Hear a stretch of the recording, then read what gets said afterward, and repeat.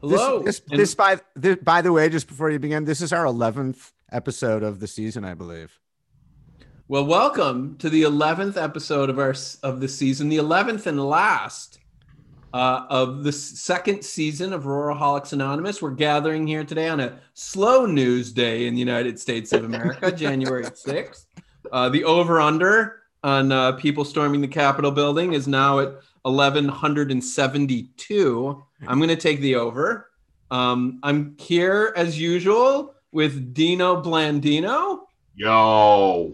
And a very relaxed, robe and toweled Impossible Lomas. Greetings to you. Hey, y'all.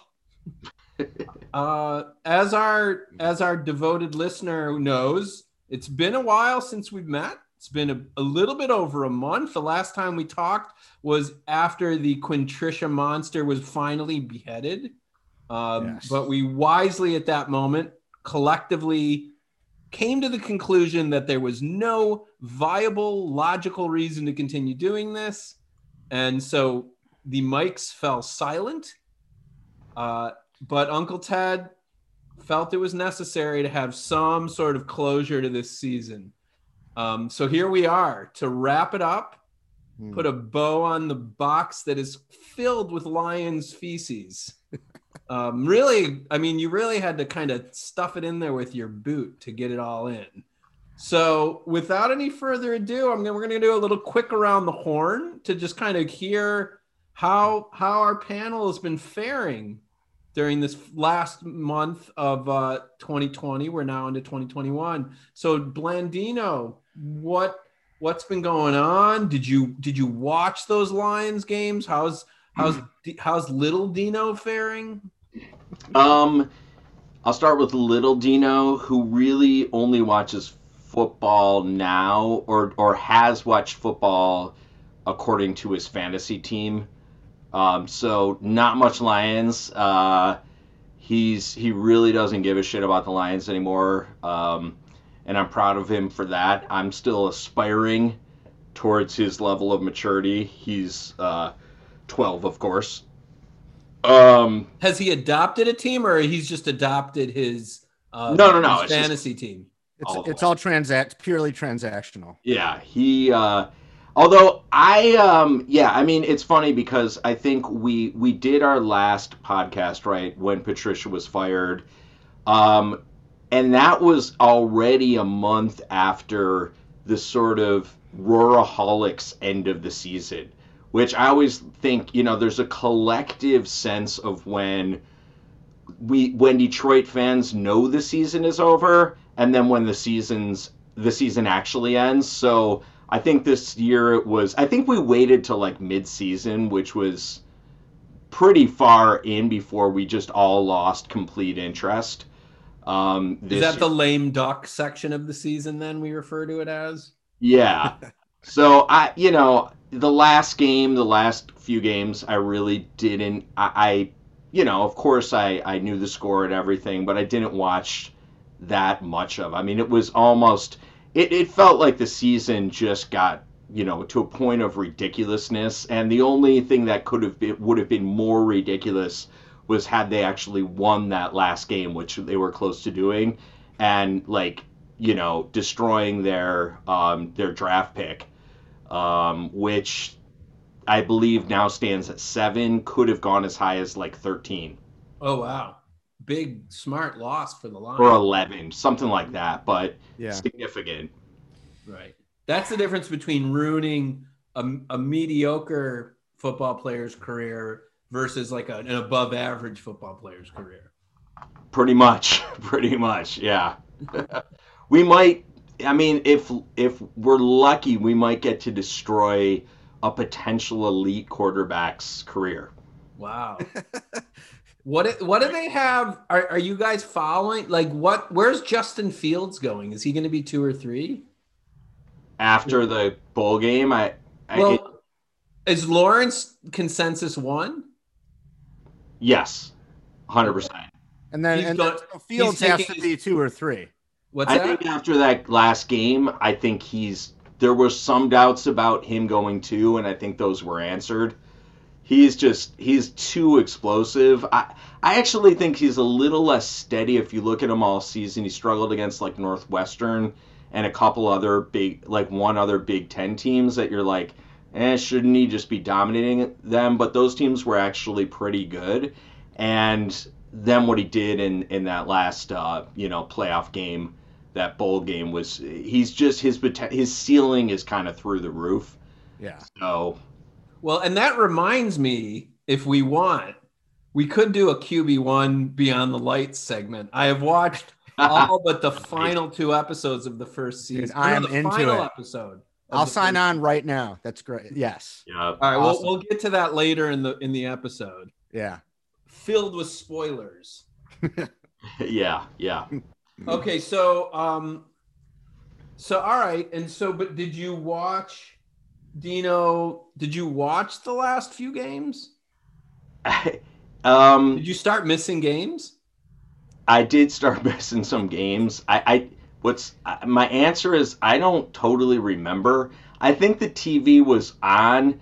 I guess this is kind of like where, the alcoholic who's going through the period, they can't really remember what they've had to drink. They just know it hasn't been as bad lately as it is earlier in the season, but I'm not going to sit here and say like Dino went clean.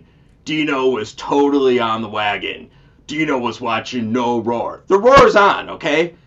The game's on.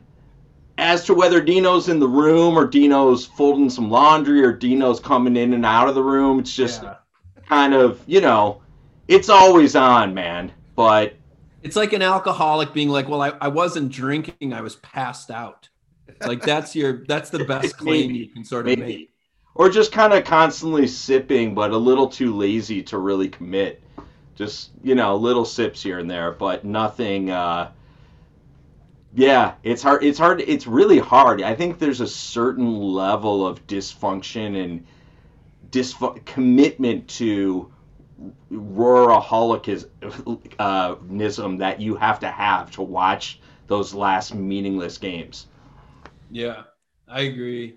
Impossible Lomas. Yeah. Any direct contact with Lions competitions over this last month? Hell no. No, sir. Wow. Give him a chip. Yeah, I made no effort to do that other than long after the day's football had been played to open up my ESPN app and glance down the scores and really no more than just note the score of the Lions' defeat, not even really bother to check the stats because I'm like, really, what's the point? And so no, I haven't watched any of those games. It didn't feel like there was any point in watching any highlights packages. Like, also, what's the point of that? The thing that I wanted to talk about that's because, a lot of what we were saying before we started taping was like a lot of like doom and gloom for Detroit sports and all that. I do want to say, I feel good about our organization, about Roaraholics Anonymous, that it works. If you follow the plan and you go do the pod and through the steps, it works because now 2 years in a row, we have gotten to a point in the podcast well before the actual season is over, where we just sort of individually arrive at the obvious conclusion of like, I just don't want to do this anymore. Like I'm not, because really, when you think about it, to do this show and kind of do the thing that we do, it's like there's a certain level of performance that you kind of have to get up for, which includes a certain level of investment of time and energy in thinking about the Lions, maybe even looking up the stats or like watching just to have like stuff to talk about. And I think we all arrived at the conclusion for the second season in a row, about halfway through, like, you know what, this isn't worth it. Like as much fun as it is to do this, the joy has been sucked out of it by the Lions. So we're the podcast that what we do is we just disintegrate halfway through the season and just kind of disappear without any explanation and then peevishly return for one final episode. But, I think true fans, true listeners will understand exactly what we're talking about. I think there's a name for that condition. And Roholicism. It would be like Terry Gross with Fresh Air being like, we're done for the week. Well, it's Tuesday, but we'll see you next Wednesday. This is Right. Talking to all these people. It's just pointless. You know what? I'm just not into this anymore. Yeah. I mean, I'm not going to quit, but I don't know. I'm sick of asking people questions. Sick of pretending like I care. I don't. I'm done. Haven't cared for years. Anyway. Wow. So well, good for you. Good for you. I feel like after 2 years in the program, that at least for now, it's worked. And I feel, I didn't feel any real angst at all. Like reaching a kind of a level of not caring that feels very natural and real and actually sustainable, at least until the approach of next season. But at least for now, I'm like, it's all good, even given the dismal state of Detroit sports. Wow. Well, that's a real success story. Yes. Yeah. It's a ringing endorsement. Huzzah. What do you think? How do you think Roaraholics helped you specifically? Like, what aspect do you think helped you conquer this year's, addiction? Well, let's be honest. It's a form of talk therapy. We're yakety yakking on this pod, and you know what I think it is. I think it channels what otherwise would be a kind of disparate and angry roar energy without any guide or purpose that just sort of permeates to the point of like irritation, that the podcast was able to focus that negative Lions energy into doing these discussions, which I think kind of give them their flavor in a lot of ways. And then, but it's kind of like a fuel that's spent. Do that long enough, and I feel like, okay, I've said what I need to say. Like I think we just all concluded, like, what more is there really to say about this? It's the season is effectively over as far as we're concerned. Podcast done. It was an abysmal campaign. Yes. That really, it wasn't interesting either.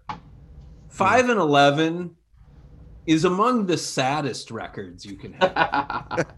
Right, it's like the D minor of records. 4-12, once you get to 4-12, like you're unambiguously super bottom of the barrel. Right. 5-11's like a couple fumbles away from not having double-digit losses. Well, and it's also more than that. It's also kind of like you had the talent, maybe you just didn't have the discipline or will. Like you're kind of just like a shitty organization, shitty team, as opposed to, okay, you just had one of those years where you just like fell to the absolute bottom. It's like, no, you could have been better. You just didn't care enough, or you just didn't bring it. Right. There's no like five, shame, unless you're a 5-11 team that it's like clear, like they overachieved. Right. There's no 5-11 team that like it's impossible for you to have been 8-8. Right. Right. Like this team totally could have been 8-8, and they were not. See, I disagree with Jer. I feel like the season ended well for Dino in terms of I cared less, but I know if I'm honest with myself, it's only because a little after midway through the season we were 4-5 at a certain point, right? We let's see. Yeah, they were 4-5 after the Washington game. After the Washington game, that's correct. And they were 5-6 after the Bears game. No, 5-7. No. 5-7. Yeah. And so there was still so after the Washington game, when we were 4-5, I remember that Washington game we won 30-27 over the football team. And that kept me hooked. The next week when we lost 20-0 to the Panthers and then 41-25 to the Texans, two really bad teams, that was kind of it. Even though we did come back and beat the Bears, I don't think there was still too much. We knew what this team was 100%, and at that point. I mean, I think we already knew. We knew they were terrible, but somehow they were still 5-6 in a season where the playoffs were expanded and they weren't that far out. But let me put it this way: if they would have ended up like 7-7, I would have definitely still been watching the games. It's only because they lost those late games so convincingly. If they had beaten the Panthers, for example, or one other crappy team, I know that I would have like dialed it back up. But go ahead. At this point for me, I mean, it's been a long while since I've watched a Lions game, like from start to finish, actually saw the whole thing through. And I got to be honest, even the thought of making the effort to do that and like watching the Lions kind of repels me at this point. Like it doesn't, there used to be a fun in it because, win or lose, whether it's like incredibly like horrible or somehow miraculously good, at least there's something to talk about and it's kind of fun to listen to Lominus, all that. But it got to the point where it no longer was. Just depressing. Yeah, because the Lions sucked. What I'm saying is I call bullshit on you that if they had ever, I know that this is like impossible essentially, but if they had somehow pulled ahead to like a 6-5 record, you would have been listening to Lomas as if your life depended on it. Maybe. You would have been tuning to real Lomas. Impossible Lomas would have been just hooked up to real Lomas and sitting at his desk just listening to play-by-play, which is somewhat more pathetic than actually watching. When you're like sitting doing nothing, just listening to the game like it's 1943, More creative. I make pictures in my mind. I think if you Jeremy sits there with a football and reenacts the play as he's listening to it, and Cephas with a catch. I have little football figurines that I like move around the board. But I think one of the things though that made the season sort of especially pathetic was that, like they, as Dino said, like at one point they were 4-5 or whatever they were, but like they had precisely one. That was my wife, ladies and gentlemen. They had precisely one good win, which as the season went on wasn't even a good win because Arizona didn't even make the playoffs. Right. I guess you could then say that the Chicago win was a good win since Chicago made the playoffs, but that was like a miraculous victory. So the thing is that even like during the whole period, we're in that kind of purgatory where like they haven't been eliminated yet. Right. They're still in the picture. We already knew that they were really bad. Yeah. Yes. I mean, right. 2 of their victories were against 3 of their victories were against the Jaguars, the Falcons, and Washington. And they had one convincing win all season against the worst team in the league. And so the thing is that when we finally got to that letdown, there was something embarrassing about it because we already knew all along, like we were barely able to even pretend that the inevitable letdown was anything other than 100% imminent. There's been years where like they ultimately break your heart and ultimately fall out of the playoff picture where there is some level of like, maybe they're the worst team that's going to make the playoffs, but they'll make, and this year they were the moment Galladay got injured, there was no hope for this team. Yeah, sure. I mean, listen, I'm a little distracted, but I can see that Dino's eating a corn on the cob. Yeah, he is. It looks good. My wife brought me corn on the cob in the middle of the podcast. Oh, what are you gonna do? Not eat it? What better way to honor sort of the strength and fortitude of the American political system than a little corn on the cob? Yeah, we could. It's something we can all agree on. It's very American. It's like Tom Petty. That's right. I forgot what I was gonna say beyond the corn on the cob. Well, can I do a little? Do you guys mind? I want. Go ahead. Before we move on, based on Brother Ted's comments there, Yeah, I think we all knew going into the season this was not a very talented team. Does anyone remember their predictions at the beginning of the season? We could probably go Yes. back I to think the you were pod. 4-12. I said 4-12, I think. Well, Did but you? I don't remember what I said. I'm pretty sure I said 4 and I 12. think we all picked pretty low numbers, but there was some chatter before the season that the Lions could be the surprise team in the NFC East. Like even like the sports guy was saying stuff like that, you know.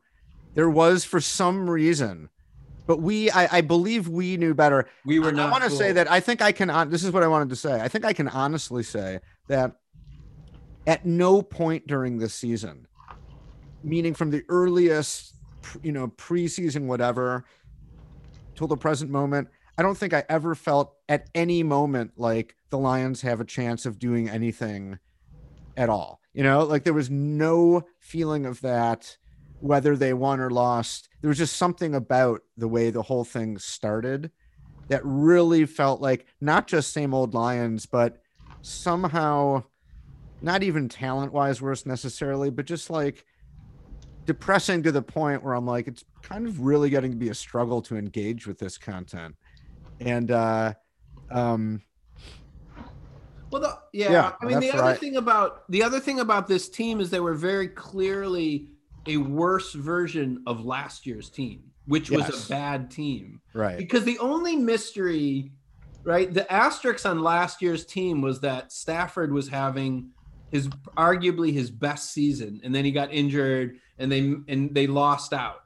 And so there was this question of like, well, if he comes back and is at that level, then let's see. And he was not at that level for whatever reason. Some of it was Galladay's injury, probably. But then it was just clear, like, this is a bad team that has gotten worse. Yeah. And this is an historically bad defense that if you look at the defense, I don't even know if there's, I was going to say I don't know if there's a single NFL player on the defense. I think I would definitely say there's not an NFL starter on the defense. Oh, it's very One bad. of those people should be starting in the NFL. Not a single one has the talent level based on their play for the Lions. Now, I'm reserving the right to say some will definitely be let go or traded and then emerge for a good team as a solid player, like Right. Kyle Van Noy. I'm certain that will happen. But right now, looking at these players, I think the defense, the talent it's just bare. It's empty. There is nothing to build on. They'd be better off shipping everyone and just sort of flipping it all, like turning in the cards and just taking a brand new deck. The last time I remember feeling any true like football fan excitement in a genuine way for the Lions was the playoff game against Dallas where they lost but got jobbed, on that blown pass interference call, because that was a good team, right? That was Donkey Kong, I guess, at his peak. Who knew that was going to be his peak? But like it kind of was, and they had really a really good defense overall, anchored by Donkey Kong, and like I think they were number 2, no defense, and the offense was also pretty good. Stafford was playing well, and they should have won that game against Dallas. Like since then, maybe they went back to the playoffs since then. I can't remember, but it just feels like it's been basically all downhill. Like I don't remember another moment like that when it was like, yeah, this seems like a team that's actually coalescing and has a core group and has an identity, and then that just so quickly disappeared. Like what the hell happened? And it's been like that ever since, it feels like. Yeah. Can I do a little statistical deep dive on their defense this year? Yes. Please do. So, yes. So we know that yards per game, the Lions had the worst defense in the league this year. And I wanted to get a sense. Roar. I wanted to try and get a sense, well, how good were the offenses that they faced? Mm-hmm. And so I went through their whole schedule and looked at each team's ranking in terms of yards of offense per game. Mm-hmm. And the Lions their opponent averaged in the 13th to 14th spot of offense. So slightly above average. Mm-hmm. So nothing special. Right. But then there's the weird kind of additional, I don't know, it's like a quantum statistical thing almost, which is, but they played the Lions. And that has skewed their standing. So then I did the following. I'm going to give you just a couple examples of this. So the Bears, who they played twice, the Bears were the 26th best offense in the league. Not a good offense. But on the 2 games that they played against the Lions, if that had been their average of yards per game, they would have been the 12th best offense in the league. Right. They played 14 spots over. Right. The Packers, who they played twice, had the 5th best offense in the league. But if you take just the games they played against the Lions, and that's their average, they averaged 35 yards better than the top offense in the league. Minnesota, who they played twice. Minnesota was the 4th best offense, but against the Lions, they averaged 85 yards per game higher than the best offense in the league against the Lions. And wait, let me just give you one last one. Yeah. The Bucks in that crazy game averaged, they had 204 more yards of offense that game than they did on average throughout the rest of the season. If you take that game out of them and find out their average, they dropped from the 7th to the 14th best offense in the league just by getting rid of the Lions game. Wow. So that, like, the Lions base, I mean, we've joked about this before, that like Mitch Trubisky owes, like, the fact that he's remotely getting playing time is only because he gets to play the Lions twice a year. But there's a bunch of teams here that basically all got this Lions bump by playing the Lions. And I looked at a couple of, the only team that I could find that was below average was that Jaguars game where the Lions really beat their ass. That they actually did worse than the other games.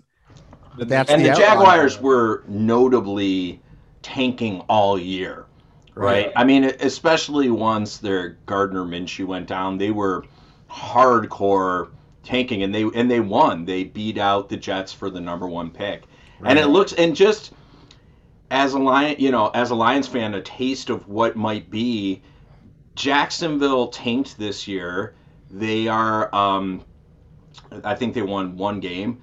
They're 1-15, which is terrible, but they've got Trevor Lawrence coming on board, along with, rumor has it, Urban Meyer as their coach, because guess what? He wants to coach an elite quarterback, and they've got like $80 million in cap room next year. So they have a chance to completely rebuild. Now, I'm not saying that's going to work necessarily, but would you rather be a Jacksonville fan or a Lions fan today? Well, of course. Wow. Goes without saying. I mean, I'd rather be a Hitler Youth soccer team fan than a Lions fan. I mean, I'll take it. I'll take the ritual at the beginning of the game. The Hamburg Hitler Youth were a great team. I mean, my favorite, very disciplined squad. The Black Forest Strikers. The Schwarzwald Strikers with the Blitzkrieg. Yeah, right. Yeah, so that was a bad defense the Lions had. So in other words, I think if you line all the equations up just so, it equals the Lions sucked gigantic balls all season long. It was a bad defense. That is a historically bad defense, maybe. And shame, really. That was put together by a GM coaching pair that specialized in defense, and the calling card was, defensive coordinator. We're going to build this defense, and it's almost astonishing how badly they did. Like, it's hard to imagine it going worse. Yeah. Because again, not that we should have to remind anyone, but this was a team that had made the playoffs 3 of 4 years under Caldwell and the previous administration before Quinn Trisha showed up. And so they took a competent defense and absolutely turned it into garbage to the point where I think the only reason, by the way, people may have had some hope, like, oh, maybe the Lions are a dark horse, is because as bad as our defense was, our offense is not hopeless. It wasn't great, but there's talent there, right? There's what to build on, there's what to believe in. And I think some people may have looked at our draft and said, well, they got a lockdown corner now, so you never know. You put that in the modern, against a modern defense, and you take away the number one receiver, and it's hard to even talk about or process, but the fact that Okudah was seen as the sure thing in the draft, right, that he was like, well, it's not a great idea to draft a cornerback at 3, but okay, at least you get a really good cornerback, and that's not nothing. Right. And in fact, it ended up being just less than nothing. It ended up being such a minus. He was unplayable until he mercifully got injured, and it just, the only thing preventing me from just completely hating on him is just seems like a sort of young innocent lamb who didn't know what he was getting into. I mean, how is this possible at this day and age with so much scrutiny on these guys and so many, at least supposedly sophisticated metrics and systems of measurement or whatever, evaluation? How does this happen? Who's the last guy who everyone assumed was like, yes, this is a absolute sure thing, lockdown, whatever. Tony Mandarich. And then he's a bust literally from day one. Like, when's the last time that happened? Really? It just seems so bizarre. Like, how is that? Is it possible that there's some injury at play, or he still could be good, or is it done? Is he just done? I don't think he's done. I mean, first of all, we don't know was this injury possibly a nagging thing for a bunch of the season. Maybe. He's playing through it. But I think the other thing, Jared, you said a bunch of episodes ago, like, you put Richard Sherman in his prime in that secondary, he'll do a lot better. But like, when there's no pressure, when the linebacking core is unequivocally like consensus the worst linebacking core, it's just there's nobody who's good enough for that. And you also just saw, saw in all the weeks that he missed that it was as bad or worse, putting out some of these guys who were veterans that would seem to, like, it's just hopeless. It's almost like you can't. No, I'm not ready to write the guy off, but it obviously does not look good. It didn't look good, and I think that the other reason it's hard to blame him is what Ted said, is just in a defense that is such a disaster. I don't know what it even looks like unless you're like an edge rusher who just gets to the quarterback. It's hard to even know what it looks like to play well because everything looked wrong. The schemes, the team they weren't coordinated. They weren't playing together.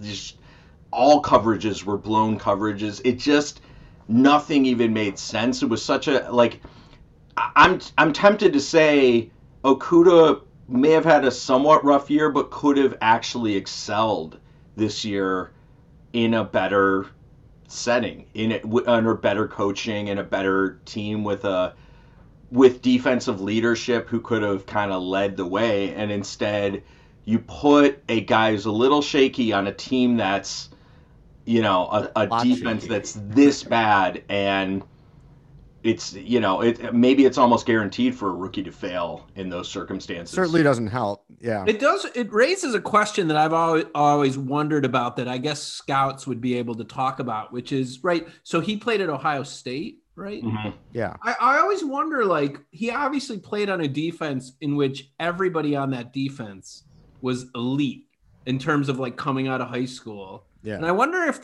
there's a way that scouts figure, whereas like if you find a cornerback who you think may be just as good, who's playing at like a really mediocre program, if there's some sense of like, oh no, that guy's actually got to be better because he's getting so much less help. I wonder how they figure that. Yeah, I don't know. Is it, I mean, this was the first time, like, imagine what it was like for him looking around and being like, everybody else on this defense is a really bad defender in terms of the league average. Whereas the year before on Ohio State, probably every defender on that team was like top 10 in the country in their position or something like that. In high school, right. I mean, there's obviously a massive difference between the levels, but in any case, yes. I mean, it seems like the certainly a less than ideal situation for a young corner to come in, and quite possibly the worst situation, just when all the pressure's on you and everyone's kind of looking at you and you're really put in a bind. And, who knows, like, yeah, maybe you're not the best corner who's ever lived, like, and this is just too much for any even really good corner coming out of college to really deal with, given the Do you think he's Googled yet? Do you think he's Googled yet? Like, if if you transfer in college and you just lose a year of eligibility, if he's like, if I just transfer to Green Bay and sit out a year, can I just be on their team? Or can he just go back to college for another year after being in the pros? They're like, if you agree to bag groceries. Or you know what? Go to graduate school and then somehow play that way. Like, isn't every now and again there's like, oh, he's actually in graduate school. Right. Yeah. Fifth year corner is like, pursuing a master's in urban planning or whatever. But it's like the person who's like, I'm going to get a PhD in creative literature because they're just hoping somehow, like, if I get more degrees, it'll advance me in life. And he's just like, I'm getting an MFA in football. Like, it's somehow going to pay off. Football performance art. Football performance. Well, that I think is what the Lions are doing. So you're in the right place. They're bad even it is at football that. Performance art. Bad art. Definitely not football. It's Dadaism. It's football. But yeah, go ahead. The Okudah riddle, it's a great one. We don't know. It's kind of like the Stafford riddle after a million years. Like, could he be much better on a better team with better coaching, etc.? It's just a team that's not the Lions, or have we dragged him down, or has he sort of dragged the Lions down by not being some superstar elite? Yeah, it's a little weird to have that conversation about a cornerback, and I'm not like smart enough about football or knowledgeable to be like, well, see, it's all his hip flexibility. He's not fluid enough in the hips on his turns. Like, that's the crap they're breaking down at the combines and whatnot. And I don't know. I look at it like this, just his public comments, his tweets, they started, all I know is about week 5 or 6, he started tweeting and sort of referencing his deep faith a lot in God, which I think is just a sign that he's turning to a higher power. He realizes what he's in, and he needs God more than ever. At that point, it's like, this ain't Ohio State anymore. I've gone from a proud winning football tradition to just Loserville, and I am now part of it.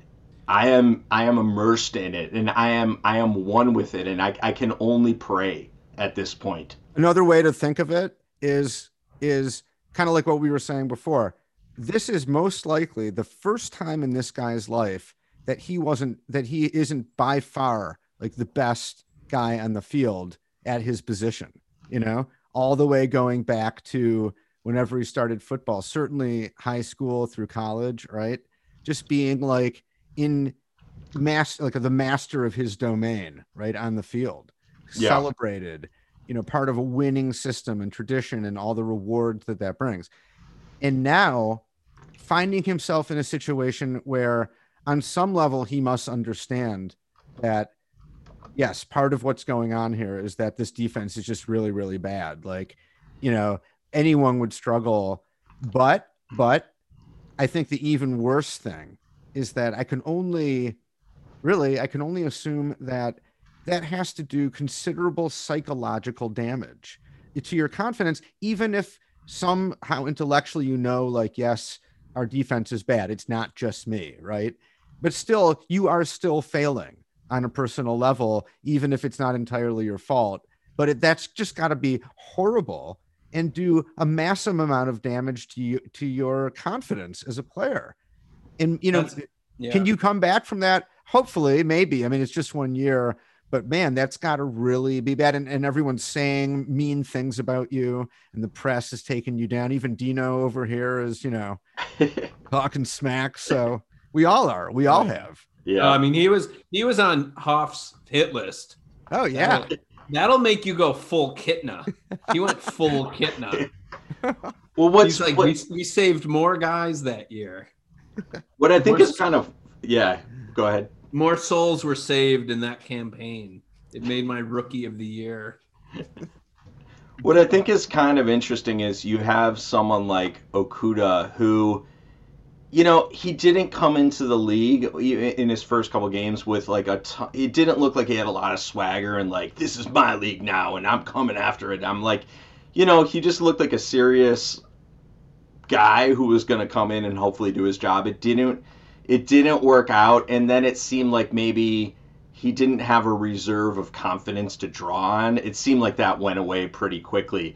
And then you have other guys like this year, our big free agent acquisition, like midway through the year, was Everson Griffin. Do you guys remember him? No. He's still on the team, actually. Was he the guy that came from like Minnesota or Green Bay or whatever? Okay. He came from, he was on Minnesota, then Dallas, and this year he played for Dallas, but he's made 4 Pro Bowls. He actually made the frickin' Pro Bowl in 2019. Like, this guy is no joke. Right. And so he came and he kind of like momentarily injected this, like, he had a lot of attitude coming in. He's like, woo, they're going to be sorry for letting me go. Oh, that's right. Be like, I'm coming back, and I'm like, because, going up against Minnesota, like division rival, and he was just talking a lot of smack, and I was like, yeah, let's go. We need this. Like, maybe this veteran's going to like light up this defense. And instead, after about 2 weeks, you just didn't hear anything from him. Like, he was already just Googling like Hawaii vacation. When will this end? Like, how quickly can I get out of Detroit with my family and just end this? Like, he shut up really quickly and just realized he had gone from competency in Minnesota to, although they had I don't know why they had such a bad season this year, but they've made the playoffs, a bunch in the past. So, to just shit. I have a question, by the way. If you're a Pro Bowler, what exactly does that mean? Is that equivalent to like All NBA? Is that the idea that you're a Pro Bowl center? To the All-Star game. To the All-Star game, okay. Is there an equivalent to All NBA in the NFL? I think there's the NFL first all team, pro. Second team. It's all pro, dude. Okay. It seems to me like among the different sports, it's definitely All NBA that has the most sort of glory to it, the most cachet. Like if you're All NBA first team, like everyone knows it. It's sort of a big deal. Whereas, and in baseball, I guess it's like there's All-Star, Golden Glove, the individual category winners. But like, do they have an all major league thing? Like if they do, I'm not aware of it. And the same thing with like in football, like I don't know who's all pro, like I don't really know who are considered to be on those tiered teams of the league's best players. It just seems to be not as like sexy and cool a thing. Whereas, all NBA is. Am I wrong about that? Yeah. Cause there's only 5 guys who are all NBA. Okay. So, well, no, I mean, there are 3 teams, but first team All NBA. 5 guys that make 5 first guys. team All NBA. Yeah, I'm just saying that's like a well published. Like it just has more cultural reach. It might be true. So I think it's an all-star. It's really hard to keep track of who makes all pro in the NFL because there's always like a lot of injuries and other guys like sort of sub in. So it's definitely not as elite. Like in the NBA every year, it seems like there are some really good, like high-scoring players. Like Zach LaVine last year averaged like 25 points and did not make the Not All-Star even game. close, right? Something like that, which is sort of, you think in the NFL, like anyone with those stats is just getting in. Like, right. So here, I want to cover two more things before, if we want to go to about 90 minutes, we got a half an hour. Yeah. So the first of them, which is, we were just talking about the NBA, and because of the weirdness of COVID and everything, we're in that overlap part of the year now. And there's been a lot of discussion in our text thread about the Pistons. Yeah. And as we all know, I think we should devote a little bit of time to talking about not just how bad the Lions are, but how bleak, what a wasteland the Detroit sports landscape is right now. So I'm going to hand that over to you guys for a few minutes. I want to hear your thoughts. Well, I guess I'll chime in. I mean, that's an absolutely accurate description. This is a fallow period on the Detroit sports scene. Trying to think of a comparable period in the past, even the recent past. I mean, I kind of remember, growing up in like the 70s. I kind of feel, I mean, I was just a kid, so my memory isn't crystal clear, but just a sense of like the Tigers were really bad. The Tigers of like Champ Summers, Johnny Walkenfuss. Nothing against those guys. They were cool, but, the Tigers were just bad and everyone knew it. Lions, 70s Lions, bad. 70s Wings, I don't know. Were they good? Were they bad? I don't. They were terrible. They were the Dead Wings. They were the worst in the league. And then the 70s Pistons as well, just like not, nothing. Like not a competitive team, right? So maybe this feels a little bit like that now, kind of, different context, but just not a lot of nothing there. After, admittedly, Detroit has had its share of sports glory. We're certainly not the most stricken sports city. We've had our share of championships, and the Tigers were, at least getting to the World Series in our recent memory, that sort of thing. So, there are other places that have been more starved overall in the grander. But is there any city right now that can compare? Yeah, I'm going to say no. Like nothing comes to mind that has at least 3 professional teams. Nothing's coming to mind. Not really. I mean, we could think about that for a sec. I mean, New York's been in a kind of rough spot for quite a while now. You got the Knicks. The Yankees haven't made a series in 10 years. For them, that's like a huge deal. The Mets suck. Actually, but one of the hockey teams I think is pretty good. Yeah, they had a bad football season for the terrible football seasons. Right. And yeah. What am I? Oh, and the Knicks, who are they're in. I feel like they've had a pretty shitty run. Yeah. For quite a while. Although, when you throw in the Yankees like 25 World Series or whatever, right? If you're a Yankees fan, it's a little. 10 years since they've made a World Series is not like that big a deal. And I think they're so good. And I think all that being equal, Detroit gets the nod for fucking sure. It's Detroit. Come on. It's like, at least. I think so. I mean, I think the 90s were maybe the best era for Detroit. Like the late, like if you count 89, the Pistons championships, and then building up to the Red Wings and the Lions making the playoffs a bunch of times. Like that was probably the recent high water for us. But yeah, it's not. It went from the last 10 decade was sort of bad and like, yeah, Detroit sports are down to like, whoa, this year it just looks. It's like we're terrible. And if you want to throw in the local college teams, especially football, Michigan and MSU, it's like, holy shit, we are just bottom of the barrel at everything. That's true. Like I remember, one thing I do remember from the 70s and early 80s is even when the professional teams were bad, at least you could count on the Wolverines. Yeah. Like at least Michigan football was going to dominate and end up in a significant bowl. And this Right. was long before the days of the bowl saturation, the shameful bowl saturation. This was back in the day of like, you knew the bowls, the sugar, the cotton, the rose, the orange, and then maybe one other one. And that was it.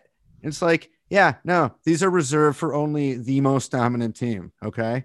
Like to get in one of these, it's a big deal. And people really cared about who won the Orange Bowl. And it wasn't even necessarily like they are now the national champion, although I guess it was declared. It was just like, yeah, we're the Orange Bowl champion this year.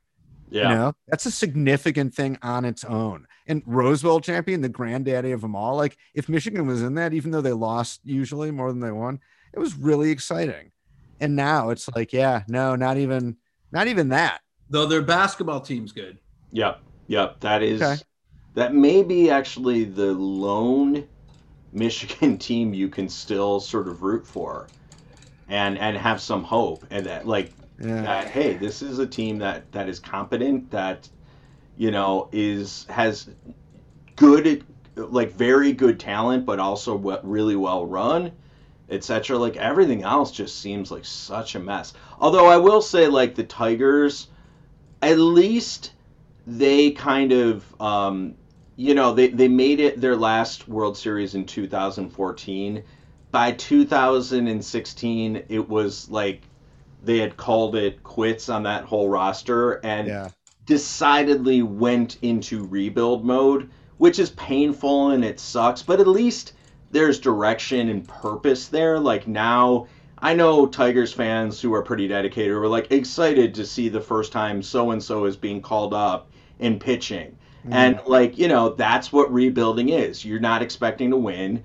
You're still expecting to lose, but you're hoping the young guys come through. And there's no shame in rebuilding. And yet I think it's funny that Detroit sports teams like the Lions, you'll never hear the Lions say like, yep, this is clearly rebuilding time. For whatever reason, the Pistons never were really reluctant to say that. Yeah. Also, they just, although a much more successful franchise than the Lions, it's like, good. There's nothing, I have a problem with that. There's nothing wrong with rebuilding. Sometimes it is absolutely the right thing to do. And it's the most honest thing you can do with your fan base is say, yeah, this didn't work out. We really have to rebuild, which means everything's on the table, right?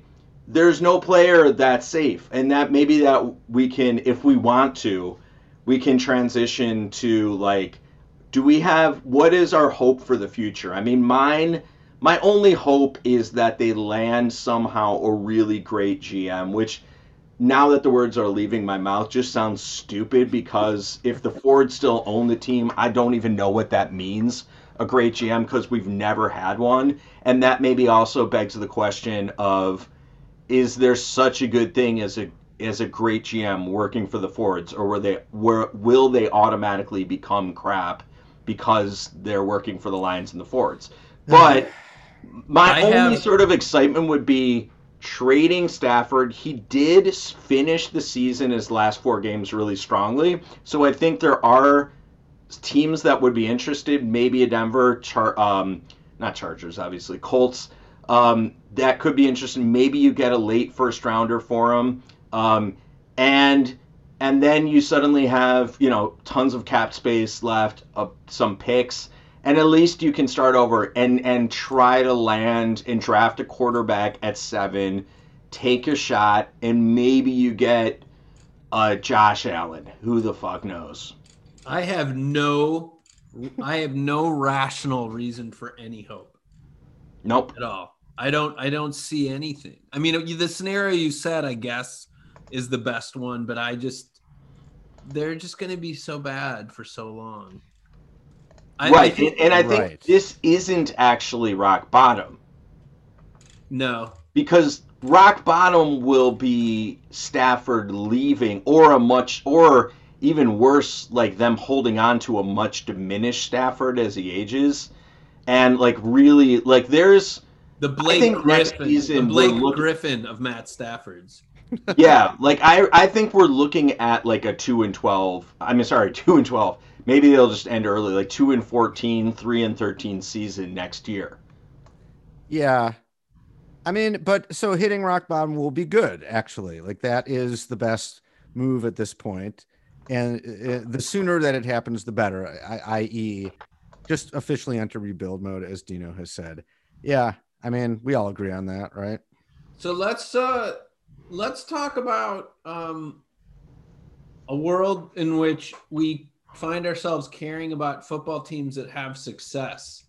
And that Anyone we're going to root for, like in the playoffs? What's that? Like, meaning, is there anyone we're going to root for in the playoffs? Oh, well, we could talk about that. I was going to say something else. Oh, but yeah, let's get to the installment called who will you cheer for vicariously? Whose joy will you sort of adopt as your own? Who are you pulling for? I have a definite answer as a Detroit fan. It's Buffalo all the way. I think they're the most like similar city to us. Cold as hell, just industrial, shit upon. Haven't made the play. This is their first playoffs in a really long since '99, I think.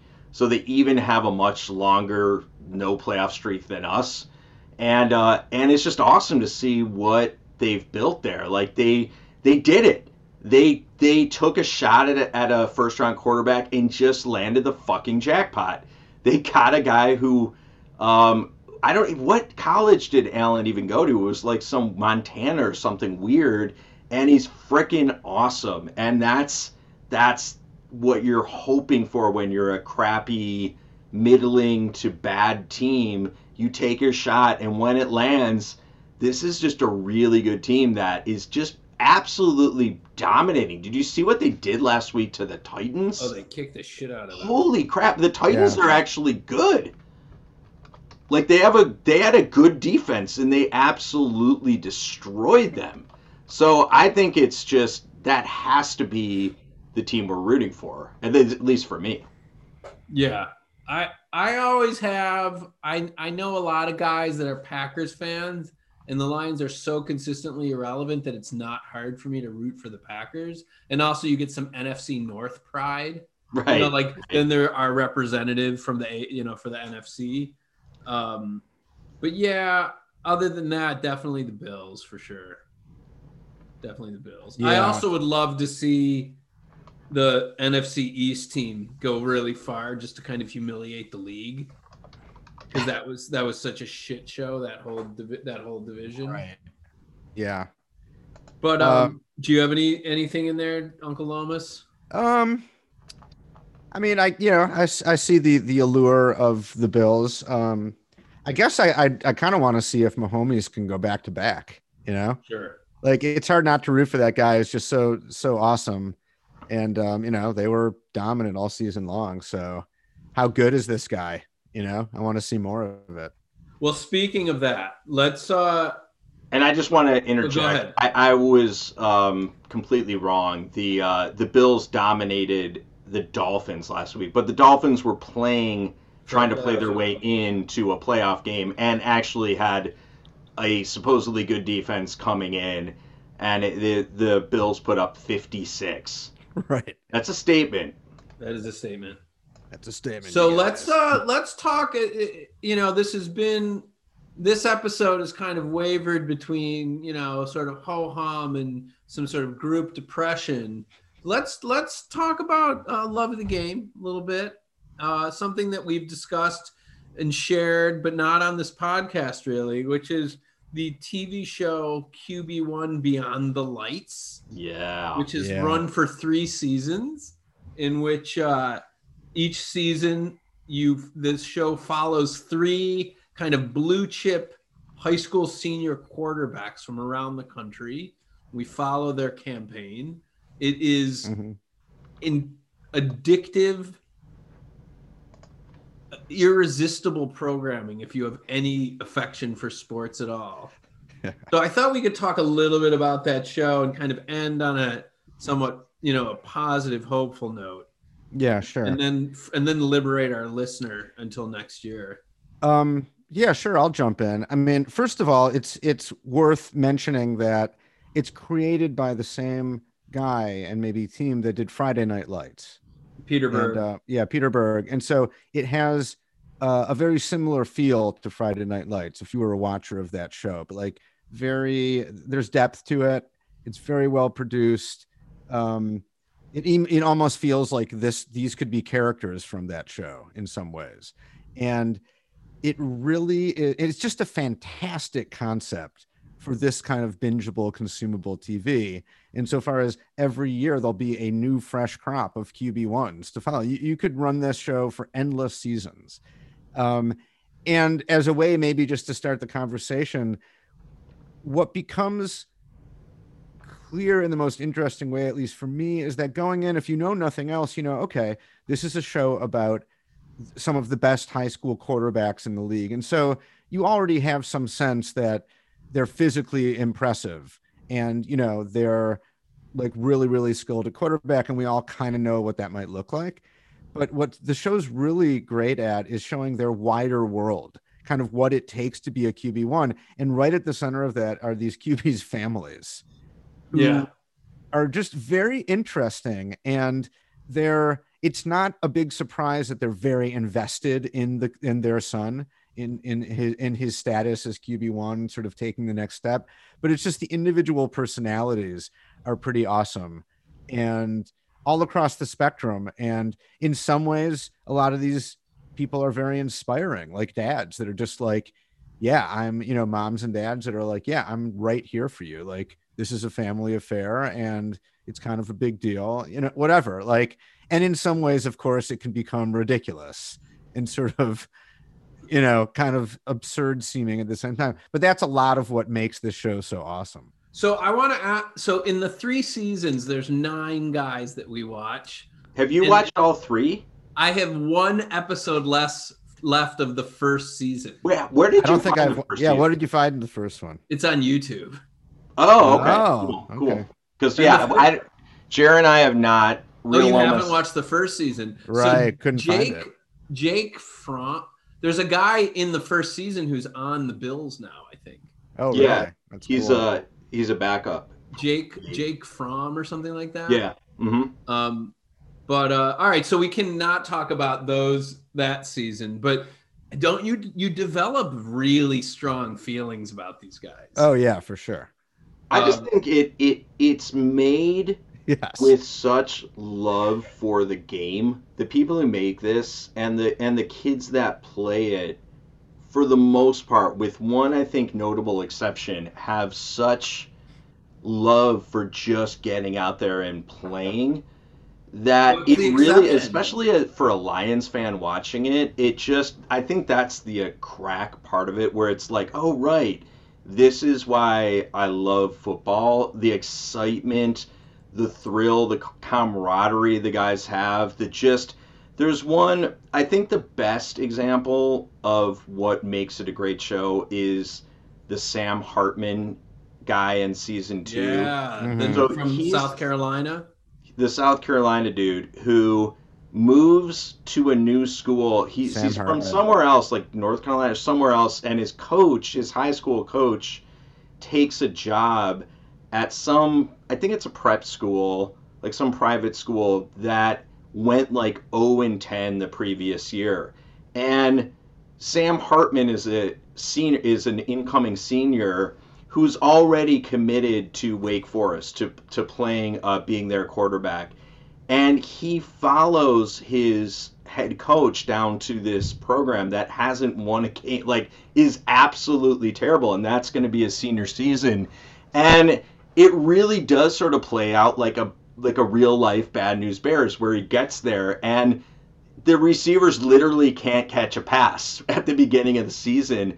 And just through really grueling hard work in the South Carolina heat and humidity, just like grinding it out, this excellent coach, an awesome quarterback who has like a super, super great leadership qualities, turns the team into like, I don't know what they went at the end, like 9-3, but they're just awesome. And it's only like one player different. And you just see like how exciting it is for these kids who lost so much to suddenly win. It's it's yeah, I mean that part of it is sort of like everything you can hope for, and I think kind of gets everything that's great about the series and great about almost the game into condensed in that one character. And that same season, however, you kind of see the opposite side, which is this quarterback Real Mitchell, who Right. I don't know, Ted, did you have any thoughts on him? Real. On his saga? Well, so one of the other things that really struck me about the show is that you also see what we all would have known beforehand, but it's so pronounced when you see it is kind of how class and just how the kind of money and investment that's involved. And so you have the program that Real Mitchell's in, that John Bosco or whatever in Southern California. Right. And that team is literally getting on planes and flying across the country to play high school football. On ESPN. On ESPN. Right. And there's a few programs like that. In the first season, there's this team in Las Vegas that's won the national championship 3 years in a row. And it's like a college program.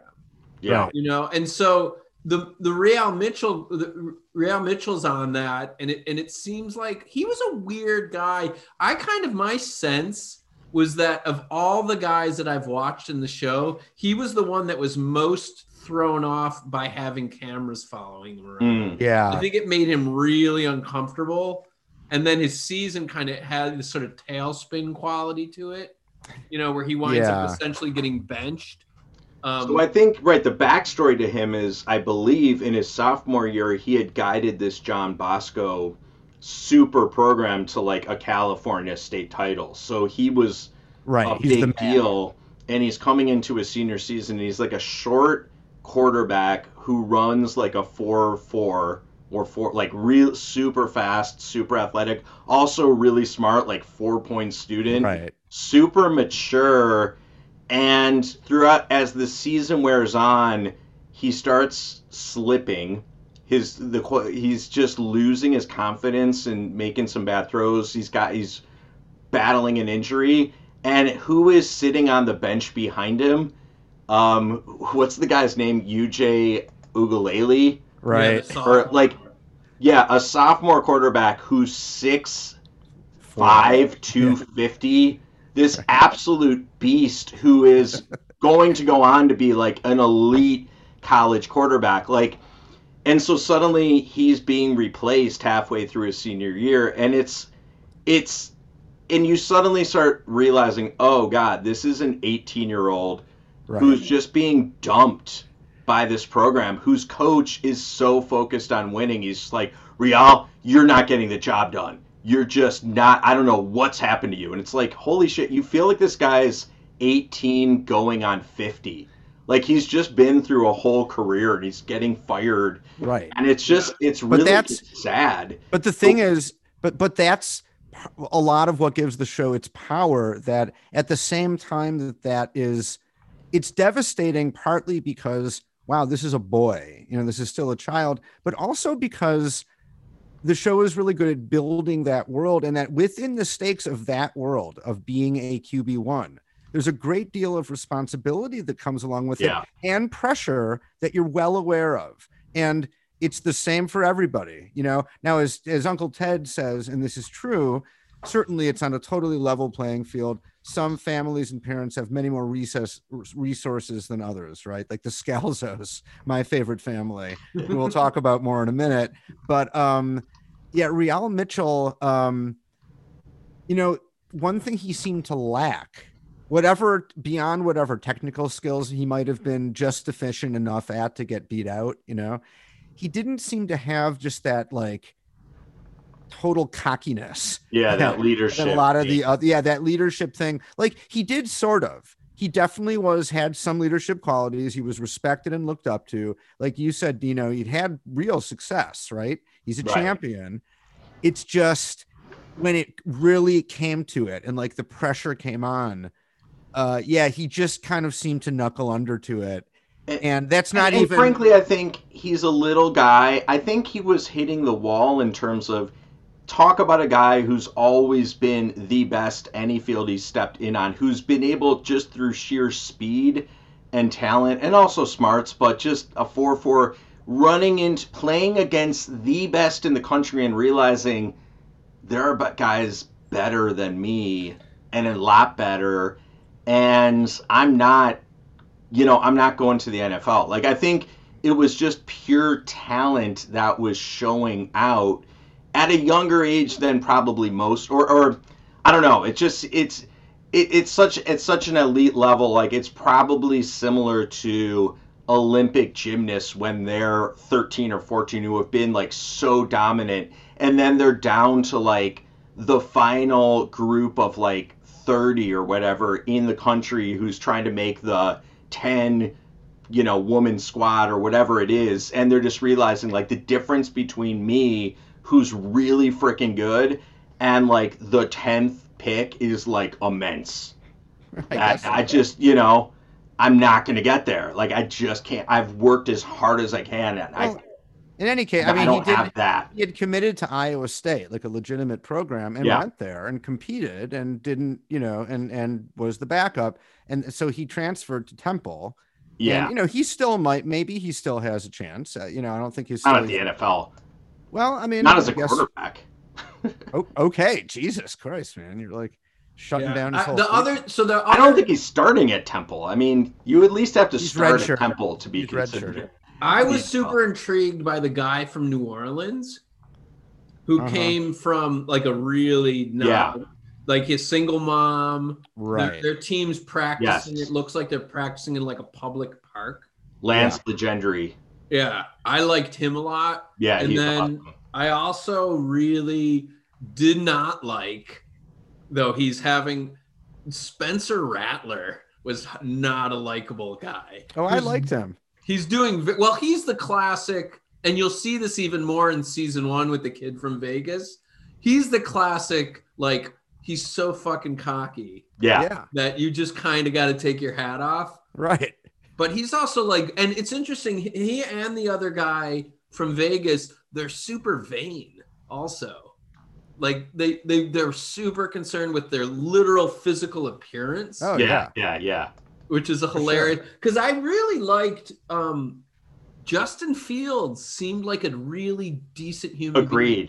And he was the consensus #1 quarterback in the country. He comes across really well, like an old soul kind of. Yep, totally. Like, he's very comfortable just being at the center of all this hype and just having a lot of people around him and just being very like still and sort of at the center of it, like, okay, this is all fine. And like just saving his energy for like game day. He's like got just a really easygoing personality, but when he steps on the field, he's clearly the leader and super competitive, but also just like looks very coachable. And like, I just think makeup wise, he looks really good heading towards the NFL. Like, he's also super seasoned. He knows how to deal with the media. He's like totally already in that regard. Oh, for sure. Where I agree. Spencer Rattler gives off serious Johnny Lawrence vibes. Yeah. I would not be surprised if he was just giving kids swirlies.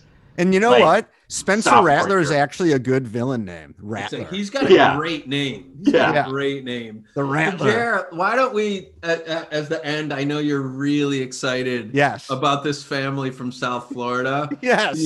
Can you talk a little bit about it? Because it's also the other thing, just to add, is that like these guys are all our kids' age also. So this as you said, it's a really interesting window on parenting. Right. So, okay.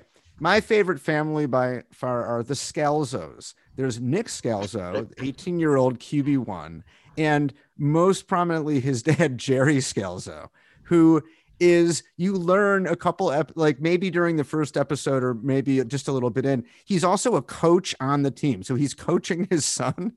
So he's like not just committed and part of it, but literally part of the team. And it's unclear why he's a coach. He doesn't seem to coach any position per se. He just seems to wear a coaching shirt and be like really into the game. But it's sort of like, oh, he must have contributed like $50,000 to the team, to the booster club. Maybe. Well, I think he's like receivers coach or like whatever he is. In any case, the point is that just the interactions between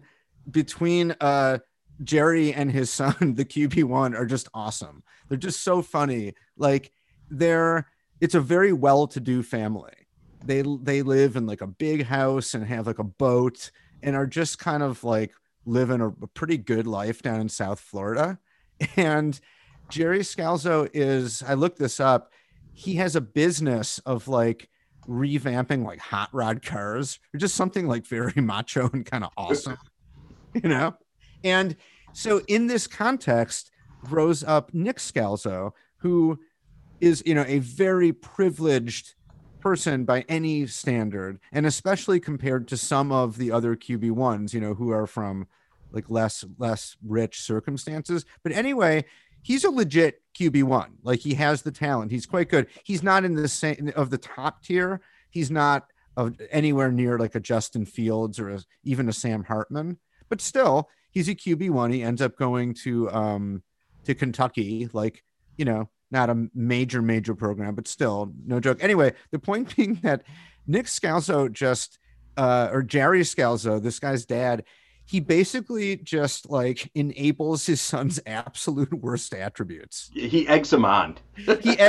So like, yeah, and like the kid himself is not totally off-putting. Like he has some charm to him, and he's just kind of cocky, but in kind of an innocent way. But as part of the drama there is that as the season's going on, they out of the gate, they lose their first game, and the team is kind of struggling, and Nick Scalzo is struggling. So at some point during one of the games, he just starts kind of saying on the sidelines, like, all right, that's it. I'm calling my own plays. My own plays. Like in front of the coach. He's just going absolutely insubordinate rogue. Yeah, and his dad is right there enabling him. He kind of goes up to his dad and he's like, Dad, I'm calling my own plays. And the dad's like, you get him, guy. You go do it. Right. You do what you have to do. He just like totally enables him. Yeah, it's just like... Well, I think it's like in the first episode of the season where they've got this like crazy house with the pool in back, and it's right.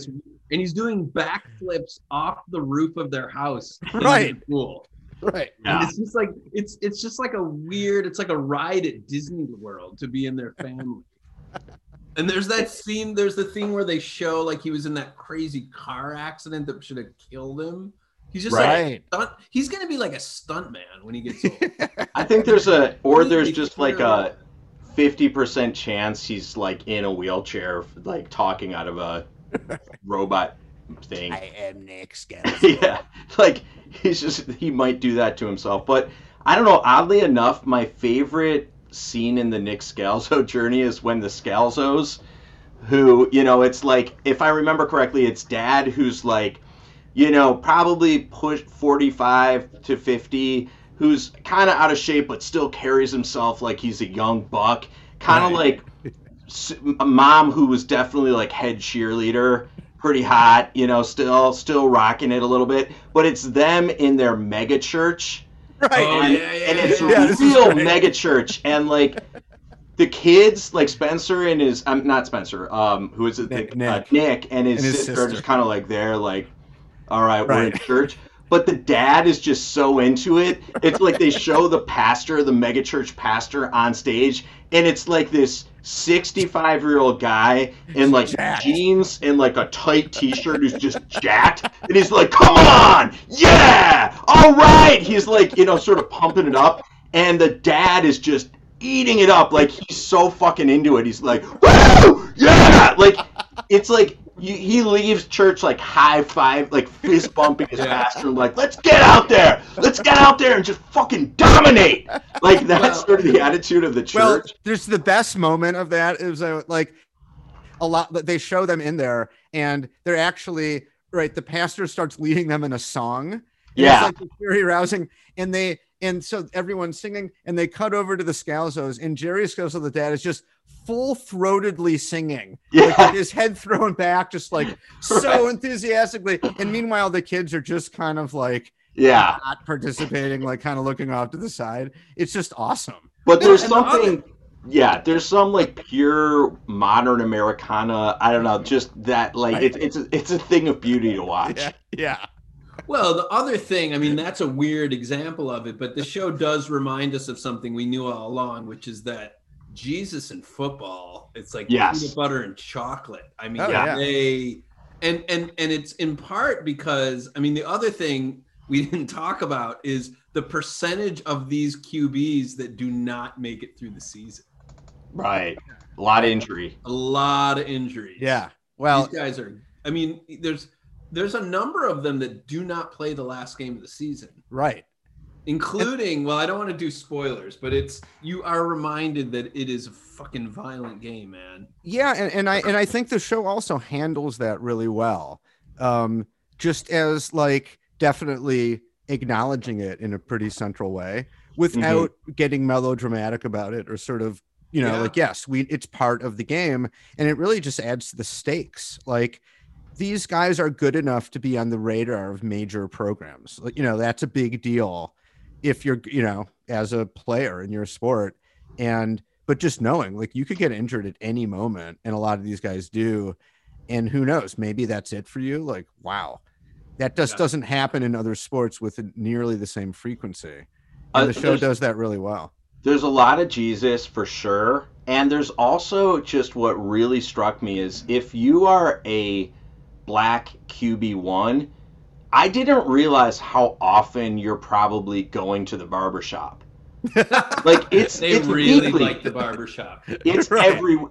it seems like every week there's a pregame ritual of like getting touched up at the top. Like they come in and their hair already looks awesome, but it's like a touch up. It's like constant maintenance, and it's cool because it's almost like, I mean, you hear obviously there's the black movie barbershop, and it's like part of kind of black culture, obviously, but as like a white person who part of the cool thing is sort of the inside look at some of the like the Lance Legendry in New Orleans, but you see the role of like the barber kind of being like a confidant, a little bit of a guide, someone who's sort of, a male figure usually in these cases, who's like always there for them and kind of someone to bounce off of. And also all of them have played football also. Right, a lot of whom have played football. Right. And it was kind of a place to just like meet in a casual way, sort of meet the fan base and guys who are like, so you guys going all the way this year?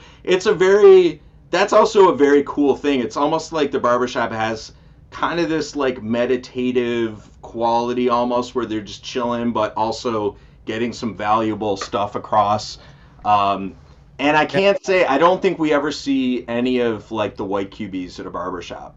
No. You do a little bit, but it's not as much. It's not as much. Yeah. So I mean, that's kind of cool. It's interesting. It's just white barbershops are not the same thing at all. That may be it. You just go to get a haircut, and you're usually getting your hair cut by a woman.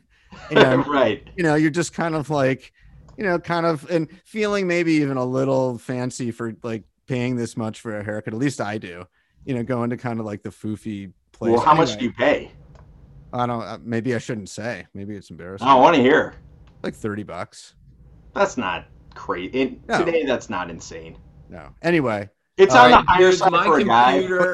My computer's about to die, and I do not have my charger here. Let me just say one last word then. One last thing. So another thing that really impressed me in these episodes are the figures of the coaches, of course. Yeah. There are those who are extreme. Yeah. Like on the extremes, there are some who come off as like almost comically macho and sort of over the top.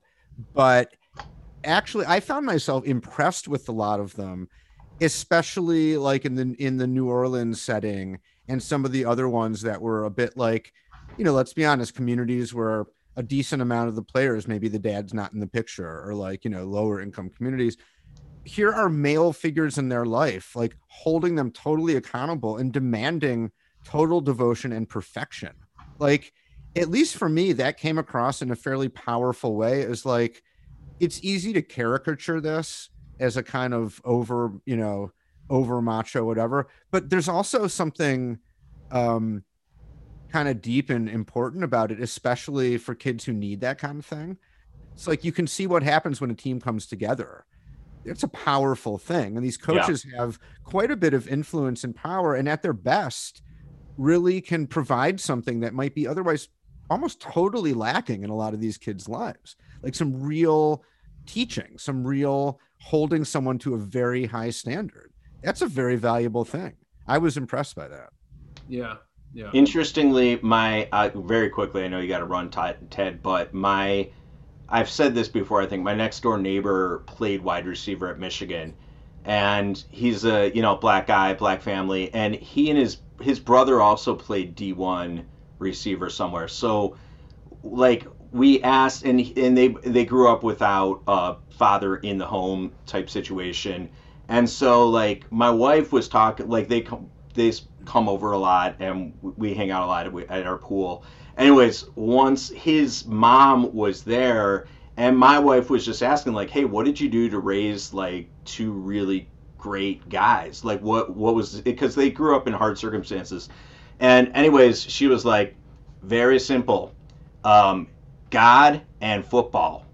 It was like church and football. Like those are the rocks. She was like, you got to get him playing football, and I was like, oh wow, like it's very different, but it makes sense in terms of two places that are like provide a certain structure and in a certain direction that maybe you wouldn't get elsewhere. And obviously, not everyone's good enough to play football. You have to have skill too. But I see like they have three boys just like we do, and they're all playing tackle football at a fairly young age. And not that they're all expecting them to go professional, but just like that is the way to learn. Like it's a way to learn how to work hard, work as part of a team, etc. All right, dudes. I think we got to sign off. Yep. But thank you for a great season. Thank you for just you two, not the Detroit Lions. Yeah, thank you for an absolutely shitty season. Yeah. For helping us through it. And here's looking forward to an even worse 2021 Lions season. Yeah, but you know what? I want to say that as much as the Lions sucked, I thought the podcast actually was overall pretty good, if I may say so. And that I think it's I listen to our podcast and I think it's entertaining. I mean, I'm obviously biased, but I do enough stuff to know if something is boring or not. Like I genuinely like it. I think boring. I think Ted taking over as host was a good move. That was that really improved things. So well done, Roraholics. Well done, guys. Stay healthy, stay safe. I'm literally logging off because my computer's dying. Farewell. All right, dudes. Bye, guys. Roar.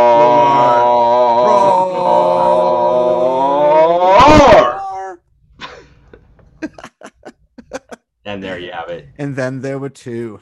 Were you following all that craziness today? The storming of the Capitol? Yeah, not as closely as. Wait, hold on one second. I gotta stop this. There we go. Yes, I want to.